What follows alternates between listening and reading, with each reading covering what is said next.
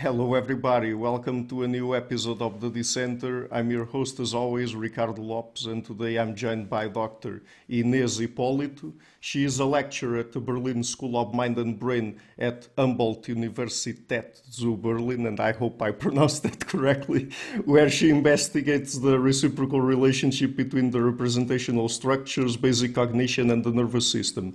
She is also an Amsterdam Brain and Cognition Talent Grad Fellow at the University of Amsterdam, where she studies the emergence of artificial intelligence as augmented cognition. And also, just to mention that she is a co-founder and vice president of the International Society of the Philosophy of the Sciences of the Mind. And she also serves as an elected member of the Women in Philosophy Committee and the Committee in Diversity and Inclusivity at the Australasian Association of Philosophy. So, Dr. Hipólito, welcome to the show. It's a big pleasure to everyone. Thank you so much. The pleasure is all mine. Thanks so much for inviting me. Great. So, okay. I would like to start by asking you about embodied and enactive cognitive science, because over the years on the channel I've been talking with a lot of psychologists, cognitive sciences, and people who basically, generally speaking, do work on cognition. But embodied cognition, I've covered it a few times on the show, and enactivism not so much. So tell us first what this approach is and what it brings to the table in cognitive science. All right. Okay. So it's quite a diverse and rich framework. So it's hard to put it in short, but I'll try at least to do some introduction that does some justice to it. So basically, e-cognition, or embodied and enactive and extended and ecological, etc., because there are more E's, comes up as a family of frameworks or of theories under framework, that's better, that they serve or aim to be alternatives to representationalism, so to old school representationalism in analytical philosophy of mind. So then within this family, as always, they usually agree upon certain claims, but then they're going to diversify and nuance by virtue of specific ways or specific features in which they explain their own alternative to representationalism. Right, so then you have embodied cognitive science, which is highly influenced and inspired by, for example, phenomenology or pragmatism. So this is extremely rich, precisely because it's got this very long and well-established tradition. And then you have, for example, ecological psychology, which is also extremely rich. And then we arrive at enactivism, which some people might just call it enactivism, but within even enactivism, there are several variants or different accounts. The two major ones are the first one, which is the one that has been inspired by autopoiesis by Maturana and Varela, so mostly inspired by biology concepts of autopoiesis, as well as by Buddhist philosophy. And then you have radical enactivism, which is more fundamentally inspired in the philosophy of Ludwig Wittgenstein, and it's called radical in the sense that radical enactivism questions whether the other E's, including the other form of enactivism, are going to sufficiently deliver the promise of being or serving as a solid alternative to representationalism. So this is in very, very short, but I'm happy to unpack further. Sure.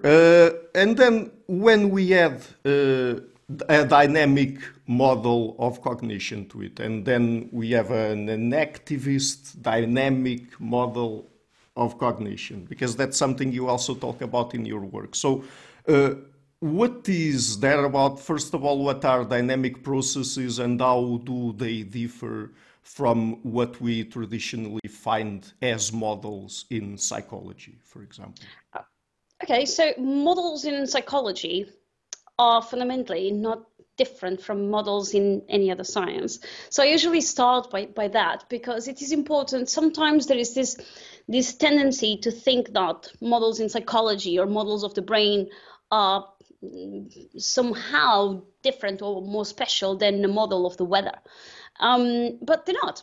Models are our best attempts, our best mathematical and computational attempts to understand a certain phenomenon that we otherwise would not be able to, as well as get some predictive power from it. So be able to predict future states of the system. So this is what a model is throughout or across any scientific field. And then we also do that in psychology and in neuroscience, with computational neuroscience and in cognitive psychology. I do not, or at least I think that I can say that e-cognition, and myself included, do not overemphasize the role of these models. And that's where precisely this is extremely crucial to understand the difference between e-cognition and representationalism theories. Because what happened was in the 50s with the computer revolution, what happened was that all of a sudden psychology gained this important toolkit that allowed them to push back against behaviorism and say, well, we need to understand what are these hidden processes that we cannot see, and behaviorism, by explaining behavior, cannot explain. So then the computer comes in with this toolkit with inputs, outputs, processes, and all of the sort of conceptual machinery. And it was useful at the time. As things unfold for philosophy of mind, there was a tendency to repeat the history of employing computational toolkits into the explanation of the mind. Right, so then we had Turing machine in the 50s, so then we have Jerry Fodor employing, well, let's think about the mind as if it were a Turing machine, right? So then you have the modularity of the mind. But then this story repeats itself over and over until today. Then you have parallel distributed processing comes up as the new computational event that was quite important and revolutionary in computer science. And then you think about, okay, so what if the mind is actually parallel distributed processing? And then you have the beginning of connectionist theories of the mind. And then the story repeats itself again now as we live the Bayesian era, right? So now we are thinking about, okay, so what if the mind is a Bayesian predictive machine? And then you have all of these story coming even all the way from Helmholtz until today. And then you arrive at these computational models of the brain.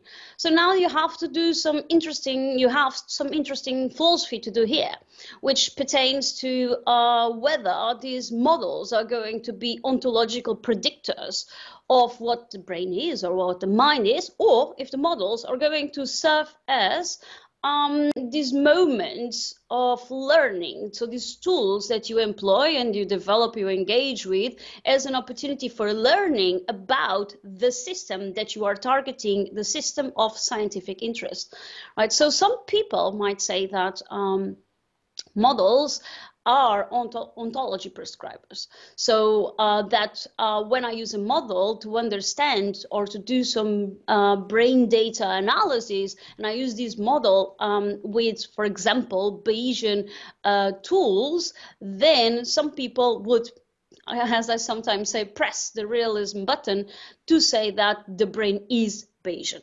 So it's fundamentally ontologically Bayesian, of the Bayesian kind. So the processes, cognitive processes in the brain are of the Bayesian kind. And of course, then people working with other different models, if they also press the realism button, they're going to say exactly the same, but with their own toolkit being what is the case in the brain.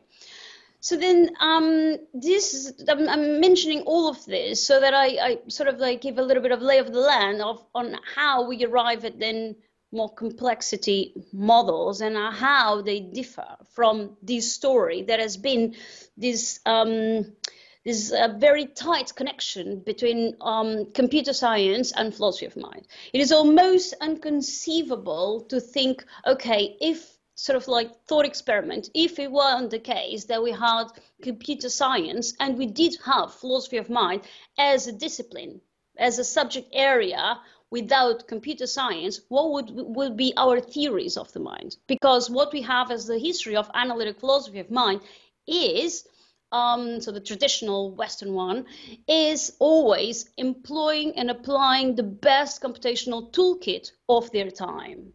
And then we have a theory of mind. So complexity comes from a different angle. So complexity, instead of starting off with a premise that the brain or the mind is a computer, which is the premise that has been permeating throughout time's analytic philosophy of mind, complexity starts with the observation of the natural world. So it doesn't start with the premise that the mind is a computer, therefore let's see what kind of like system of thinking do we arrive at once we start off with that premise. So it starts with the premise that things in the world are of a certain kind, and that kind is of a complex system. Why is it a complex system? Well, it has certain different features that make it a complex system. So, for example, it is an open system, which means that it is in this state of autonomous precariousness, which means that the system, on the one hand, self-organizes to maintain itself, but a condition to self-organize to maintain itself is that it interacts with the world. That's what it means to be an open system, that seemingly defies the second law of thermodynamics that stipulates that everything should tend to chaos or entropy and die. So we are magnificent because we actually defy this law and maintain ourselves alive despite the odds set by the second law of thermodynamics. So we are these open systems. So that's what I find interesting about complexity science, as opposed to the mind-machine metaphor permeating my thinking about mind, is that you start off with the observation of the natural world, and that the natural world is permeated by open systems, is permeated by complex systems. And then you can use a set of tools, which is dynamical systems theory, that allows you to model those complex systems, which is also very interesting. But what is it that makes systems complex? What is this complexity coming from? Well, intuitively, one would say, oh, because they are quite difficult to understand. That's rightly so, but it is more than that. Is that in the very core of the definition of complexity is a very fundamental and very important understanding and insight, which is that the system is as more complex, or the complexity goes up, the more difficult it is for us to predict the future states of the system. Or, put in other terms, complexity goes up, the more difficult it is for us to model the behavior. So complexity, intuitively, one would say that it is it relates to how hard it is to understand the system, and that's of course intuitively correct. But more than that, at the core of the term complexity, it's a much more important insight that we should not lose sight from, which is that complexity means that a system is hard to model. So the complexity goes up, rises up, in proportion to how hard it is for us to model a system. Why is that? Because it has more degrees of freedom. So this is quite interesting, because instead of simply making an analogy of the brain with the computer, or of cognition / mind with a computer, and assuming that there are these inputs and outputs and processes happening in the middle that we need to understand, we are starting off with a very humble position, where we understand that systems are quite complex, and there is a range and diversity of complexity. So, for example, a complex system could be, for example, bacteria, right? And bacteria is less complex than, for example, human behavior. So human behavior would be sitting on the very top, or one of the most conceivable complex systems would be human behavior. And this is to arrive at your question about models in psychology. Models in psychology are models of any other kind, except that the complexity is really high. That'll be it for now. Okay, so let's try to unpack that a little bit. So, first of all, I would like to understand a little bit better if and how this would have implications for how we think about certain issues in psychology, for example. So, we usually tend to talk about people having traits, and by that we mean usually fixed and immutable psychological traits, I guess, or immutable entities. So, with that in mind, with all of what you said in mind, do you think it still makes sense to think about traits? Well, it makes sense to think about traits, but not as innate. So that's exactly the package that one gets from the modularity of the mind, which I want to say that in its original formulation by Jerry Fodor and of course others, there are nativists. Think of the mind as this computer that is hardwired from birth. So then it is supposed to develop according to certain hardwired rules, and it is supposed to function according to certain hardwired rules. And of course, there's been like tons of pressure coming from science and philosophy upon the original formulation of these hardwired mechanism, extremely rigid, informationally encapsulated, domain-specific kinds of mechanisms, which we can talk about. There's been tremendous pressure on that, which has forced many people that are sort of sitting in the modularity side of it and the nativist side of it to reformulate and revise that kind of like theory into a more developmental and less evolutionary theory within psychology. And of course, we still have these two streams, nativist, nurture, nature debate, which comes all the way from Plato and Aristotle. So we still have that now, or the evo-devo now today in psychology. A lot of people endorse a mainstream. So a lot of people endorse like this middle ground between the two. One hardly finds, I think, only apart from a few people that have been actually under the target recently because of ChatGPT and large language models such as Steven Pinker or Chomsky. They are quite nativist about language, but what in the understanding coming from complexity science as opposed to the more computationalist approach, it is quite true that the computationalist approach tends to be a little bit more nativist, even though it allows for development, but by saying that the system is supposed to develop in a certain way, given certain conditions, then that's the direction that the system is supposed to develop. So it allows for some development, but still has some nativist grounds. Complexity is quite different, because in complexity applied to psychology, there's no such thing of thinking of group level analysis, for example. So it's not one recipe that will suit all the individuals, for example, struggling with general mental health conditions like autism, like autism or anxiety or depression or any kind of those. So in complexity, there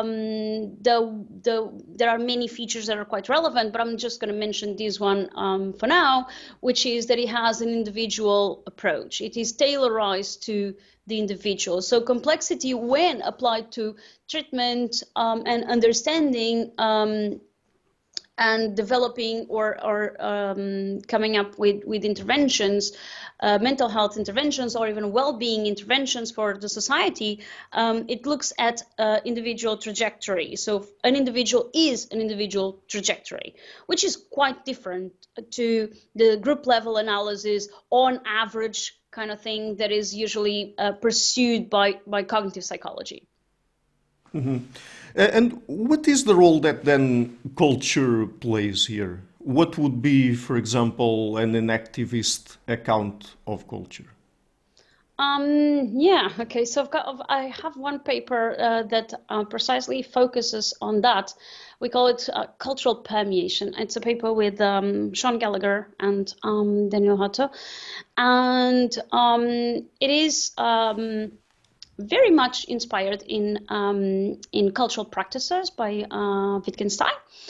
And the idea there is, of course, we are not taking a nativist approach because, of course, we are sitting on the enactivist side, with all the respect to all the other researchers following the more nativist approach.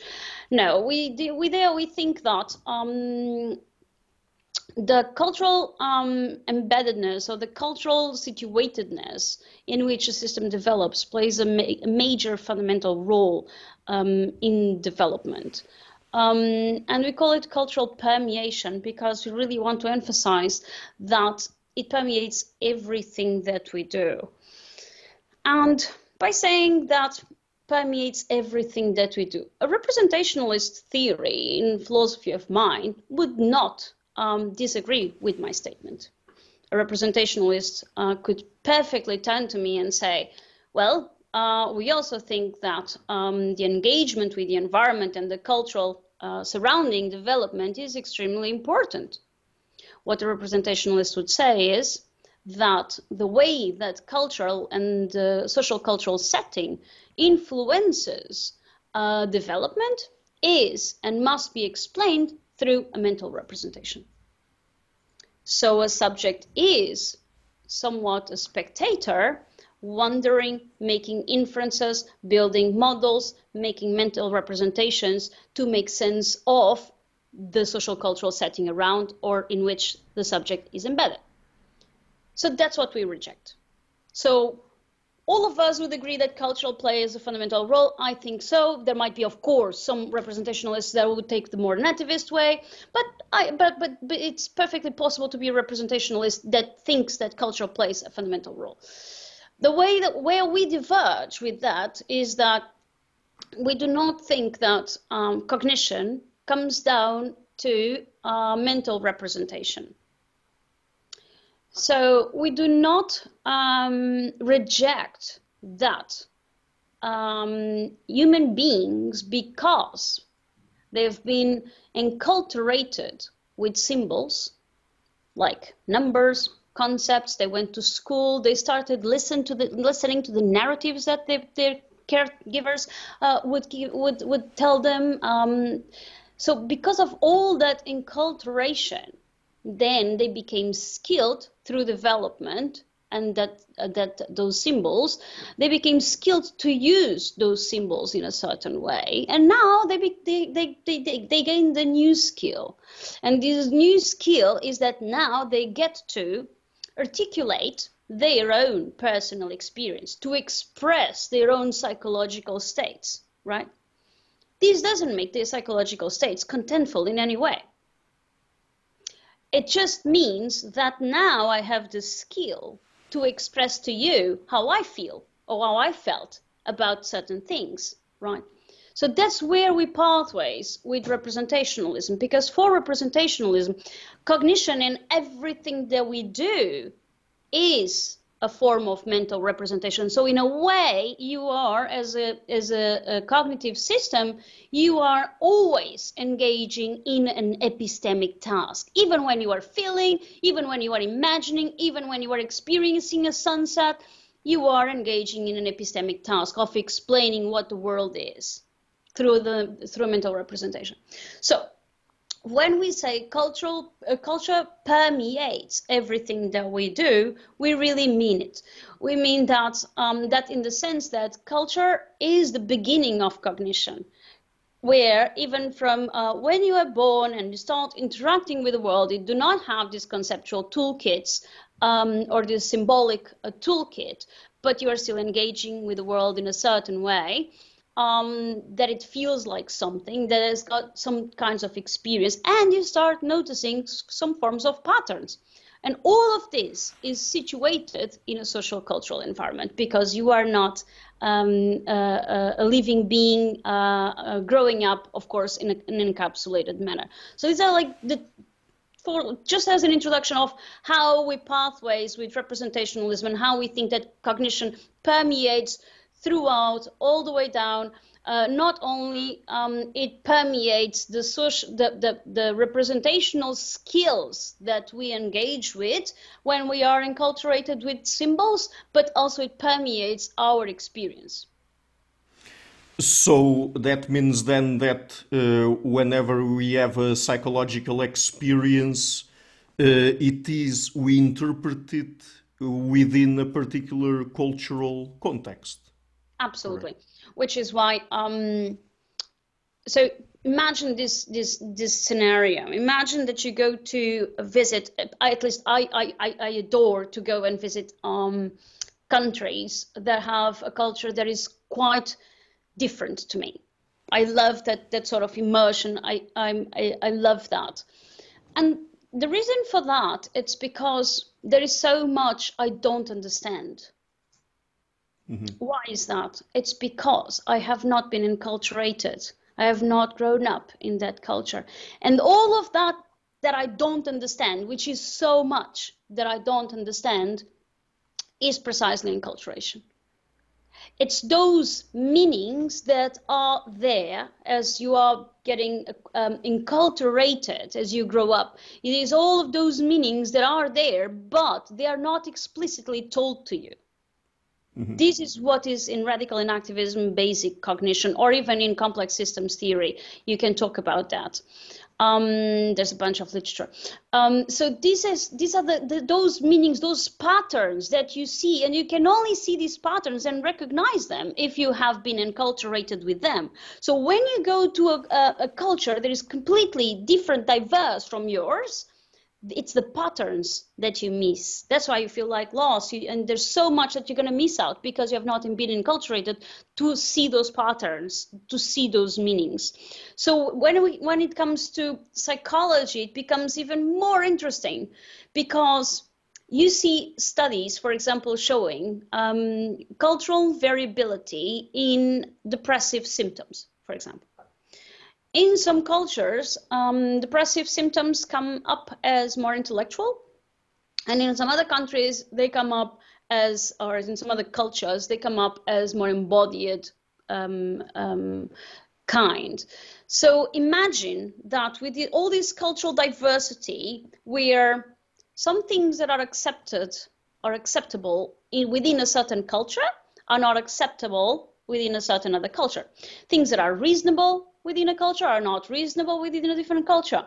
So think about, as a clinical psychologist that is doing talk therapy in order to help someone struggling with some trauma or something that they're trying to work with or work through.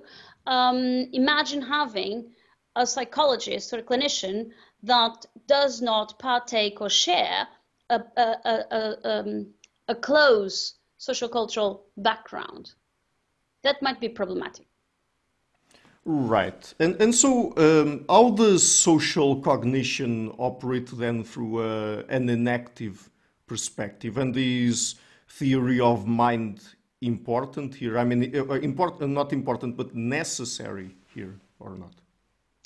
Yeah. So you can think about, so what I said about representationalism and how representationalism explains culture and everything that we do as coming down to mental representations applies precisely to theory of mind or mind reading theories in social cognition.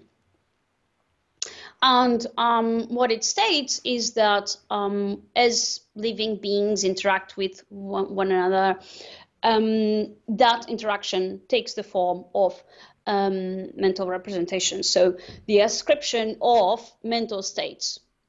And what that means is that each of the actors that is constructing a social scene are ascribing a possibility that they think that the other person, a state that they think that the other person is at. So what this looks like, to really go down to the core of it, what this looks like is as if these subjects had absolutely no access to the scene and were spectators sitting, looking at the screen, for example, and looking at the other person that is interacting with them and wondering about what is going on, making inferences. I think that this is the case. I think that this is the case. So it's always applying these models, applying this mental representation to make sense of what the other person is saying. What we think that theory of mind is missing is that in a social interaction, it is not an offline kind of situation. It is, as I've just said, an interaction. So that means it being an interaction means that it is co-constructed, where parts are actors, not spectators. So each part that is in that interaction has a co-responsibility to build that interaction. There are so many implications once you pursue the theory of mind. There are so many ethical implications, but I'm going to cite that for now, and I'm just going to go through the cognitive science of it. So with theory of mind, what you get is a narrative or an explanation or an understanding of interaction between human beings as not interacting at all, but as being separated from each other, making inferences and ascribing mental objects, like as almost like throwing mental objects at each other, hoping that it is the case. So then I can now go to how enactivists or e-cognition, I would say in general, would reject that, to say that, however, it can even be the case that we don't understand or cannot understand yet social cognition truly yet.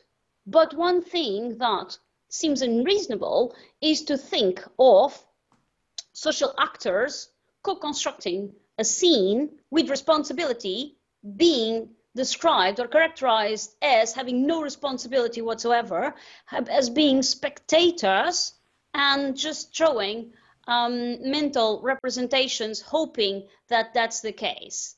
So that sounds unreasonable.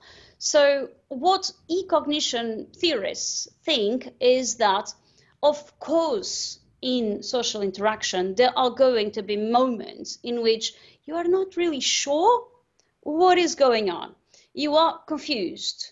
And it's in those moments when you are confused that you are going to employ and draw from inference skills that you have learned to try to make sense of that thing that is being confused right now. I'm a little confused. I'm not sure what you meant. I'm not sure what happened there. Why did the person react like that? So these are the moments where you start theorizing. But that does not necessarily mean that in a social interaction where there are there is a co-constructive social narrative to be told there, it'll come down to always, I wonder, I theorize, maybe that's this. There are so many meanings that are there that are not explicitly told. And it is way easier for me to pick out, or for a social actor to pick out on those meanings when the subjects interacting with each other share a common social cultural background. So I'll go back to the example of going to a different culture that is quite different to the one that I've been mostly enculturated with, or something like that. Of course, this is a rudimentary example, but I think that it works for this purpose. So if I'm engaging in a social encounter, in a social interaction within a culture that I'm not really enculturated with, I am going to be missing out on many meanings. And those are the meanings that are there, that are being shared, that are being co-constructed, reinforced. So bias are being reinforced. Challenging of bias can also come up within and taking place and generated within this social interaction, as opposed to the very spectator kind of sitting on the couch, wondering what is going on, when what is going on is I am co-responsible for what is going on. Right. So let's get now into artificial intelligence. You also do work on that. So how does enactivism apply to artificial intelligence then? Well, it's quite interesting because within e-cognition, um, the theory that is most lined up to deal with that problem, that has been since 98, is the extended mind, because it is precisely the theory that aims to explain how technological devices, gadgets are incorporated to play a role in cognitive processes. So the extended mind would seem like the most suited to now deal with artificial intelligence. Well, I dispute that, and that's part of my work at the moment, is to precisely do theory development on how artificial intelligence is just as much part of our enculturation as anything else is. So I dispute the extended mind, and I am trying to put forward a different way and an activist way of understanding the permeation of AI into our lives in every level, but also how AI development and design is our responsibility. So one thing that I think there are many difficulties for the extended mind that come to light even more so now as we develop AI systems.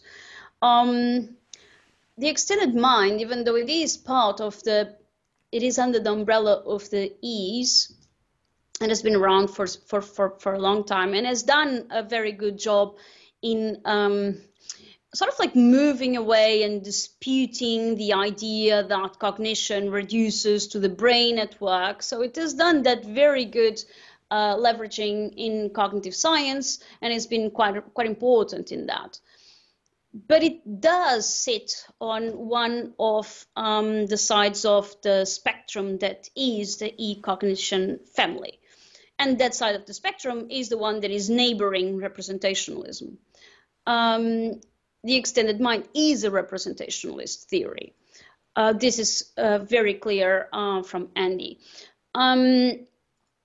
So where it becomes innovative is that it calls in the body to play a fundamental role in cognition. But the role that is played by the body is more representation, less charged with semantics, less charged with semantic content in a model than the brain, but it is operated by, via, and guided through action-oriented representations, as Andy Clark defends so. And the whole system, brain, body, environment, or brain, body, and a gadget from the environment is an information processing system. So in that sense, the extended mind is very much aligned with representationalism. So I dispute that because there are many reasons to do so. One of the reasons being the quite obvious one, which is reducing mental life to mental representations. And then there is responsibility as well. So the conceiving of these gadgets as if they were things that show up in the environment, and then we just sort of like attach them, and now they're part of the cognitive processes. That sounds quite dangerous, but very useful for tech free markets, because then that allows them to sort of like overlook regulations. But that's a different kind of side. One thing that I agree with the extended mind is that these gadgets are going to play a fundamental role in the shaping of cognition. I do agree with that. I just don't agree that cognition comes down to mental representation and information processes. But I do agree with that with the extended mind. They do play, but from a different angle. So completely coming from what I've been saying about how culture plays a role in cognition, it's because the cultural practices that we engage with are going to shape our identity, right?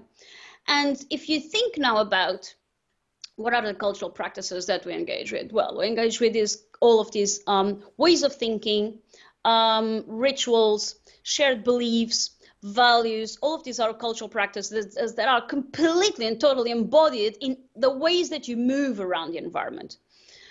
Now, if you go on and become a scientist or a techno-scientist, or someone that is engaging with developing technology, developing AI, then that means that you are also engaging in a cultural practice. So the development, the design of these AI gadgets is a cultural practice. Why is it a cultural practice? And AI or technology is not just things that show up because of some reason.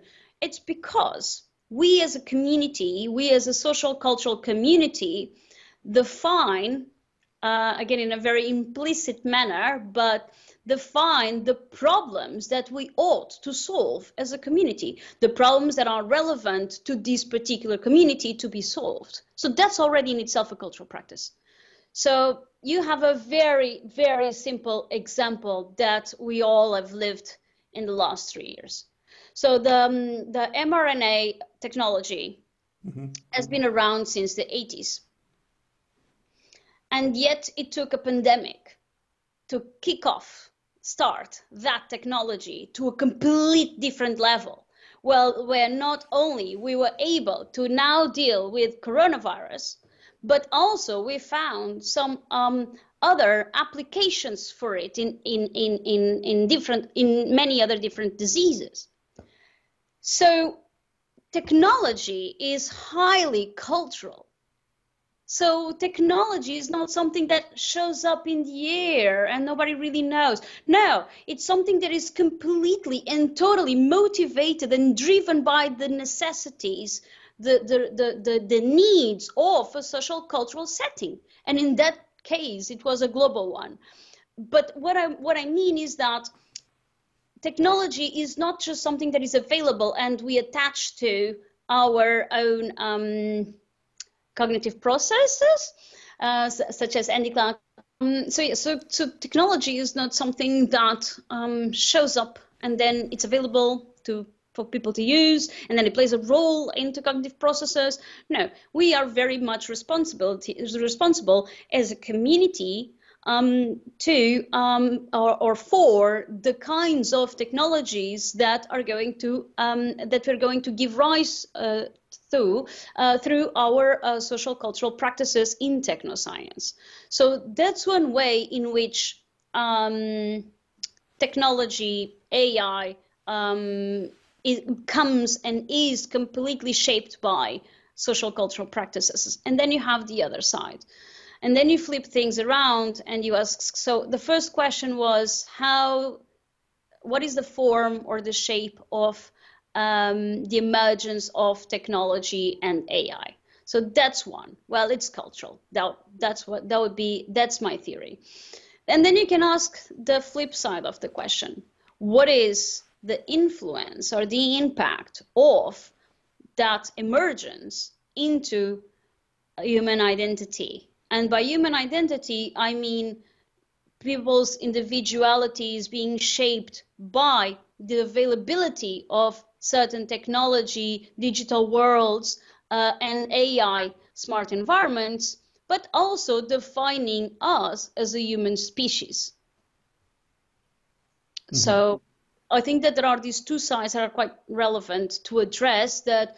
I don't think that a representationalist theory of it can address whatsoever. And I'm not even going expanding on the ethical side of it. Right, but at a certain point you mentioned there techno-science principles, and I would like to ask you a very specific question about that because I know you're also interested in this subject. So I read about, in your work, I read about feminist techno-science principles. So Could you tell us about that, and if we could use AI or human-robot interactions more specifically to subvert gender norms? Yes. So I must preface this by saying that I am not a feminist technoscientist specialist. Maybe I hope I will be one day, but I am not. But there are some concerns that come, rightly so, from this literature that are very relevant to the cognitive science of AI. And these concerns are not new, so to speak, because these are concerns that come from feminist epistemology of science about science. So this comes from a standpoint theory, which basically, in very, very simple terms, is the view that if models of the natural world are representative of a main narrative, usually a male-dominated narrative, then do we really have encompassing model of the natural world if they do not include diverse perspectives? And this, of course, has tremendous ramifications in science, such as many studies being made by using mostly male subjects, which then, of course, are not going to translate into other groups' needs. So they're not speaking to nor solving problems in other groups' needs. So that's a problem in science. So there is also this positivist kind of influence in trying to separate science from technoscience. Science from technology. So it's a very positivist way of thinking things, and thinking that science is this holy grail that needs to have these standards for objectivity, and the technicality of it is not as relevant. It's important, but it's not as relevant. So some people tend to avoid the term technoscience by virtue of endorsing this scientism about science. And what, in general, feminist theory wants to say and identifies in many different ways is that both of them, science and technology, are practices, are social cultural practices. So we might or would like to have this ideal way of proceeding in science, such as believing or wanting to believe that one can be put in an objective perspective, and that we won't allow any of our prior views, biases to interfere with our scientific work. One would like to think that that is the case, or one would like to think that that is possible. But that is not possible, because the practice of science is not encapsulated. The scientist is situated in an epistemic community. And whether we want it or not, whether we want to deny it or not, whether we thought about it or not, and Karl Popper was very clear about that, whether we have done as a scientist in an epistemic community, whether one has done the philosophical critical analysis of the methods and theories that one is engaging with or not, we are engaging with certain philosophical assumptions, and we are using and employing certain biases that come from not only our more broader social cultural environment, are you in the West, are you in the East, but also with the specific epistemic community that one is part of. I give you a very, very practical example.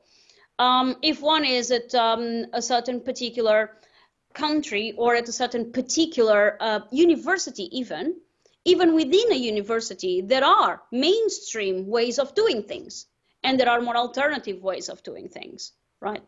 And then you are going to find yourself in one of them, right?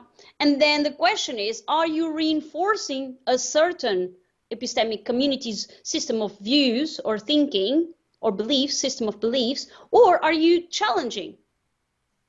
But whether or not you do this meta level work of critically analyzing your position or where you are, where you sit within this embeddedness of social cultural embeddedness, that's not what we are talking about. What we are saying is that you are embedded, right? So denying that is naive and counterproductive. So a better position is to endorse and understand that you are embedded. So now let's map out my position. Let me critically analyze where I am and what is it that I am doing, as opposed to going with the flow, so to speak. So that's what feminist theory brings out, is this raising this awareness that when you are engaging with scientific practices, you are engaging in a cultural practice, meaning that you are not encapsulated from the rest of the world, doing or thinking like a machine in a very objective way. No, everything is going to be fully permeated by the culture and the epistemic community that you are part of. So you must be aware, such that you can do the work of at least trying to be fair, inclusive, not to commit biases. Now, how does this translate? Because I was speaking to science because I wanted to sort of like shed some light on how that goes in science. Now, turning this to AI and technology, things get even more out of control, because science usually happens and occurs typically, not always, within the gates of academia. And there are advantages and disadvantages of that, but that's for another time. In technology is being developed mostly, and a lot of it at least, outside of the gates of academia, in companies that have a lot of money to develop technology. Now imagine a world where a lot of people are in these companies designing the future society or the future of a society, and without having awareness that they are fully socio-culturally influenced. That around the world, what happens is then that, and this is the future, if you don't have that awareness, what happens is what is happening now. Around the world, you have infinite lines of code that are coming out as we speak continuously, that might very well be, there's a high likelihood that they are fully and totally biased for many reasons. Lack of awareness, lack of critical thinking, and a vast majority of a male dominant narrative. And this is happening in both fields. So to, full circle, close that thought, that happens in science when you develop scientific solutions for problems that are very dear to a certain dominant narrative, as opposed to channeling resources that are going to also solve problems to the representative society that we have. And in technology, the same applies. The other part of my question here was, so can we use that with the intent, if people have that intent, of course, of subverting or at least rethinking gender norms, for example? We need to educate ourselves. And still, that is just one step, because it is it is quite clear from psychology studies that in many, many ways there is a tension or a contradiction between what one believes and what one does, right? So that's cognitive dissonance. I might believe that something is really good for me, but I don't engage in a practice that would get me there. Or I might believe that something is bad for me, but I don't engage in the practice of, quitting a certain habit or practice. That's cognitive dissonance. And the very same happens in these particular fields. So you might be very well aware that you must be inclusive, You must be diverse. There are certain ways of being and doing things that are much more preferable as opposed to others. And you might be under that belief, intellectually speaking, and if somebody asks you, you give the right answers to it, right? Because you took a moment to think, and then you're going to give the right answers, or the most reasonable ones under a certain social cultural setting. And then it may be the case that in your actions, you are not going to embody those beliefs. It is very possible. So that's why one must start with raising awareness and education, right? That must start there. And I can speak a bit about that because I've also developed that a little bit in a couple of papers. So for example, so imagine that scenario that I was describing, which is around the world, you have multi-millionaire tech companies developing the future of the society tech-wise, right? So all of those people had to be educated with technical skills to precisely do that. So one thing that is quite important is that AI programs in the universities, from bachelor's, master's, PhDs, have a quite fundamental and mandatory component of philosophy of AI, for example, such that we can think together all of these issues as we together shape the new society, a society that is is ever more mixed reality, as we go in and out of online, offline all the time, right? And ever more permeated by smart environments and technologies. So it is quite important that we are educating those that are going to be coding the future of the society in a way that they are at least aware of the fundamental problems that come with the responsibility of building a future society. So education, I think, is part of the answer, but being also fully aware of cognitive dissonance. But it is a beginning. And then we need to have something else that sort of like tries to balance out some issues that might come up with cognitive dissonance or even market pressures, which is regulation. That idea of free markets in technology needs to stop because it is quite interesting. There's still very much free market where you can develop any kind of technology and make it available. And that actually, interestingly, comes from debate in philosophy of technology, which is also a very rich field. And the debate is between the neutrality of technology and social technology. So some people would argue that technology in itself, the gadgets, are neutral, right? Mm-hmm. What makes it ethical or moral, or what charges it with ethical or moral value, is how people use it. And then you have on the other side others like me saying that technology and science are profoundly shaped by culture. There are cultural practices, right? They are born of those social practices. It's not just only when you use it or people decide to use it. No, we have a responsibility to begin with. The neutrality is that view that guns don't kill people, people kill people. So that's the principle of free market. Let's make it all available and put the responsibility upon their users. So that's why I said that education on the one hand is one part of it, because we need to educate the future people that are building and have the responsibility of building the society. But on the other hand, we need regulation, such that cognitive dissonance and market pressures do not pass by.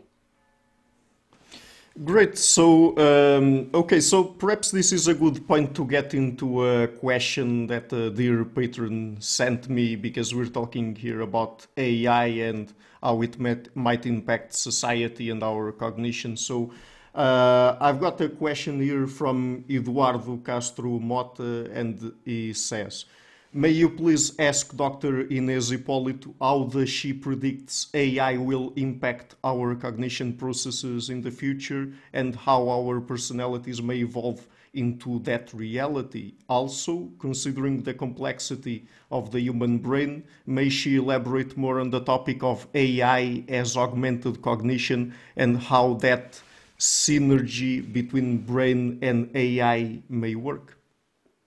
Yes, that's a brilliant question. I'm very happy with answering it because it allows me to now speak towards the positive side, because it seems that I've been a bit negative, but with everything there's always we need to strike that balance. And part of my research at the University of Amsterdam was precisely to think about how positively and negatively AI and technology impacts and shapes our lives.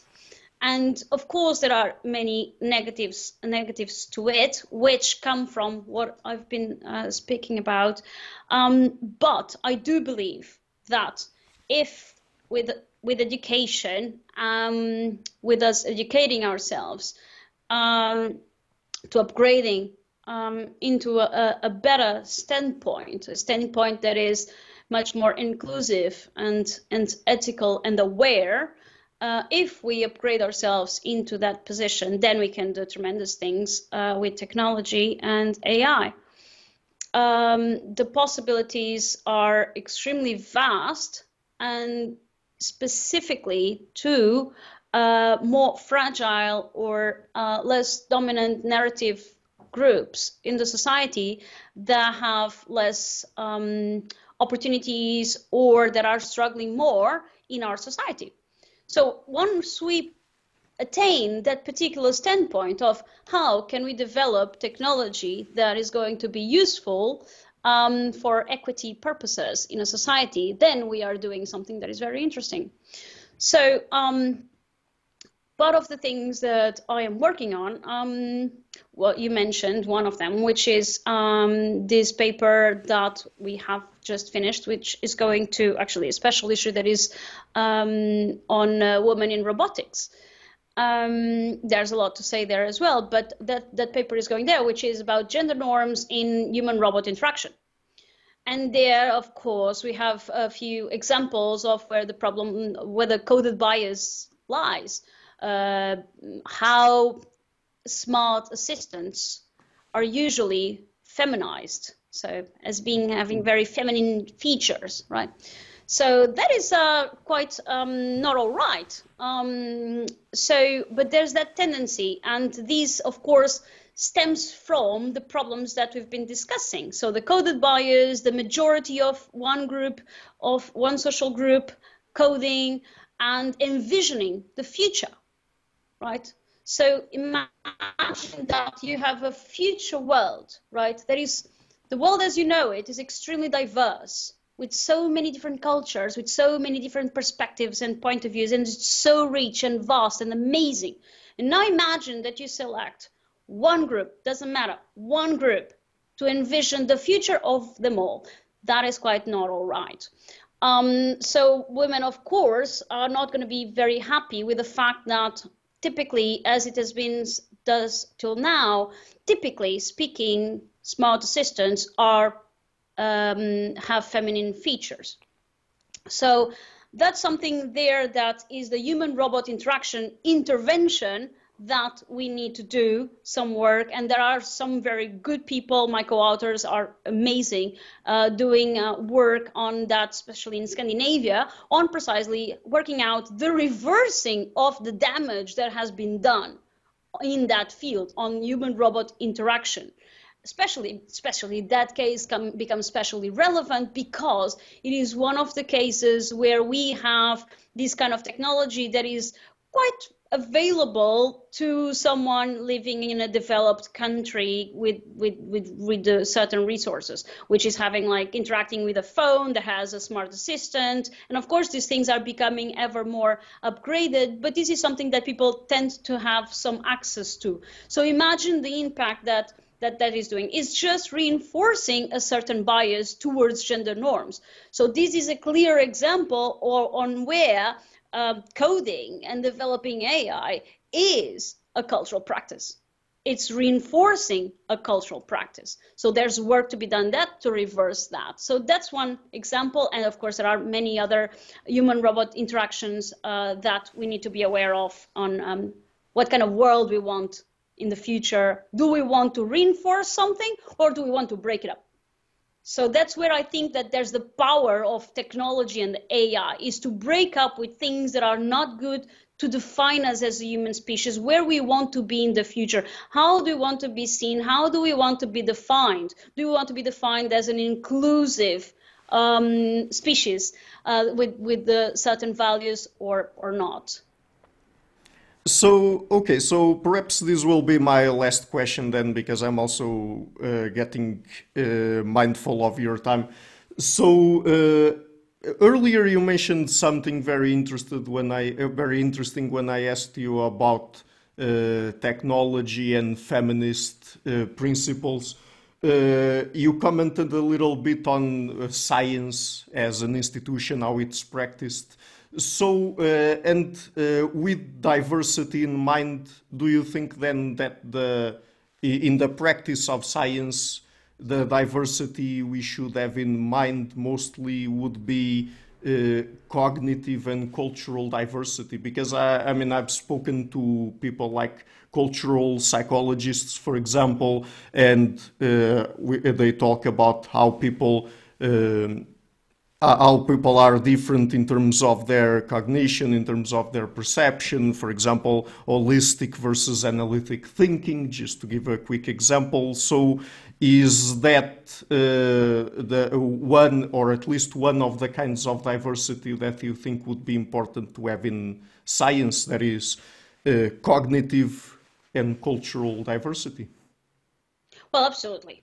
Absolutely. Because if you start off with the premise where I start, that cognition permeates everything that you are, so defines your individuality, defines your identity, right? Mm-hmm. Then it's going to define it not only at the very basic levels of basic cognition, as I mentioned, which is what sets me aside from representationalism, but also your ways of thinking, right? Which would be the cognitive science aspect I think that you are referring to. So that is extremely relevant. So whether you're going to be more talented, more natural, more inclinated to something, some kinds of ways of thinking, it's quite important to have cognitive diversity. Of course, it is then extremely important to have cultural diversity because of this other aspect that I mentioned before, which is the problems that are going to come up as problems that scream out for solutions. Mm-hmm. They are dependent on a culture, right? So then you want to have a lab that is representative of a society, right? Such that the problems that would come up within different cultures, as special and important to solve within different cultures, have a voice, right? So they are not in a void, just all of us pretending that there is a dominant narrative that will suit them all. So it is, of course, extremely important to have cognitive and cultural diversity within our labs and developing our science, developing our philosophy. And then it's also very important to have diversity in our classrooms. Because one thing that I noticed as I interact with my students, and then I talk about this with my staff colleagues in the department, is that female students tend to be less confident. So they approach you with less confidence. They tend to graduate in less numbers because they lack this kind of like confidence that, for example, their counterparts, men in classroom, tend to speak up way more, raise their hands way more. So then we need to think about what are the strategies that we need to implement in our classrooms in the university in order to stimulate and overcome those confidence problems. Now imagine that you have staff that in a department that is majority male, that is majority men, that has been part of the problem is that once you ask a child to draw a scientist, it would be likely that the child would draw a man or a philosopher, same thing. So representative also in classrooms, it's also really important. So representative in labs, philosophy, and classrooms are quite relevant. The other thing that is also really important, so it does not stop there because otherwise you would be gatekeeping. It does not stop there. There's another dimension that is important to mention, which is that in doing this research and putting these ideas out there, etc., there's another dimension, which is science communication.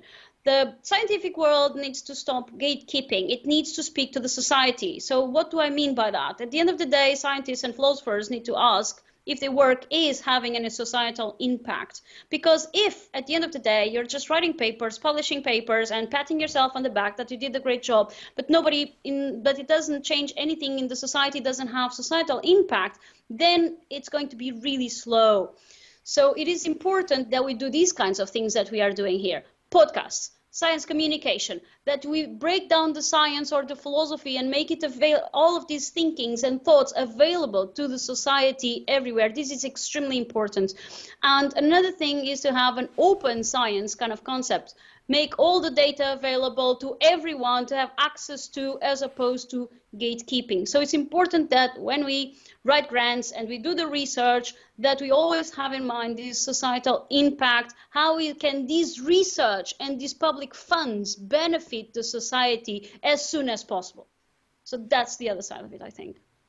Great. So on that note, Dr. Hipólito, where can people find you and your work on the internet? Oh, thanks for asking. Just my website, which is just my name, ineshhipólito.com.